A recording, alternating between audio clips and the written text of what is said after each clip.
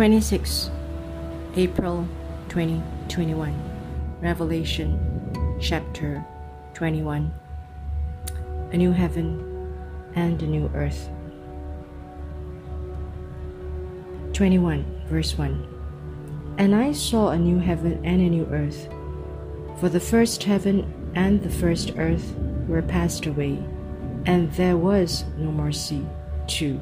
And I, John, saw the holy city, New Jerusalem, coming down from God out of heaven, prepared as a bride adorned for her husband. 3.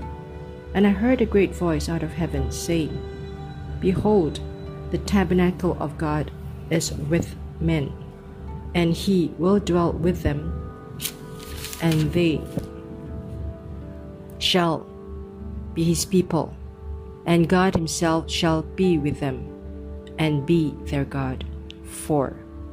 And God shall wipe away all tears from their eyes, and there shall be no more death, neither sorrow nor crying, neither shall there be any more pain, for the former things are passed away.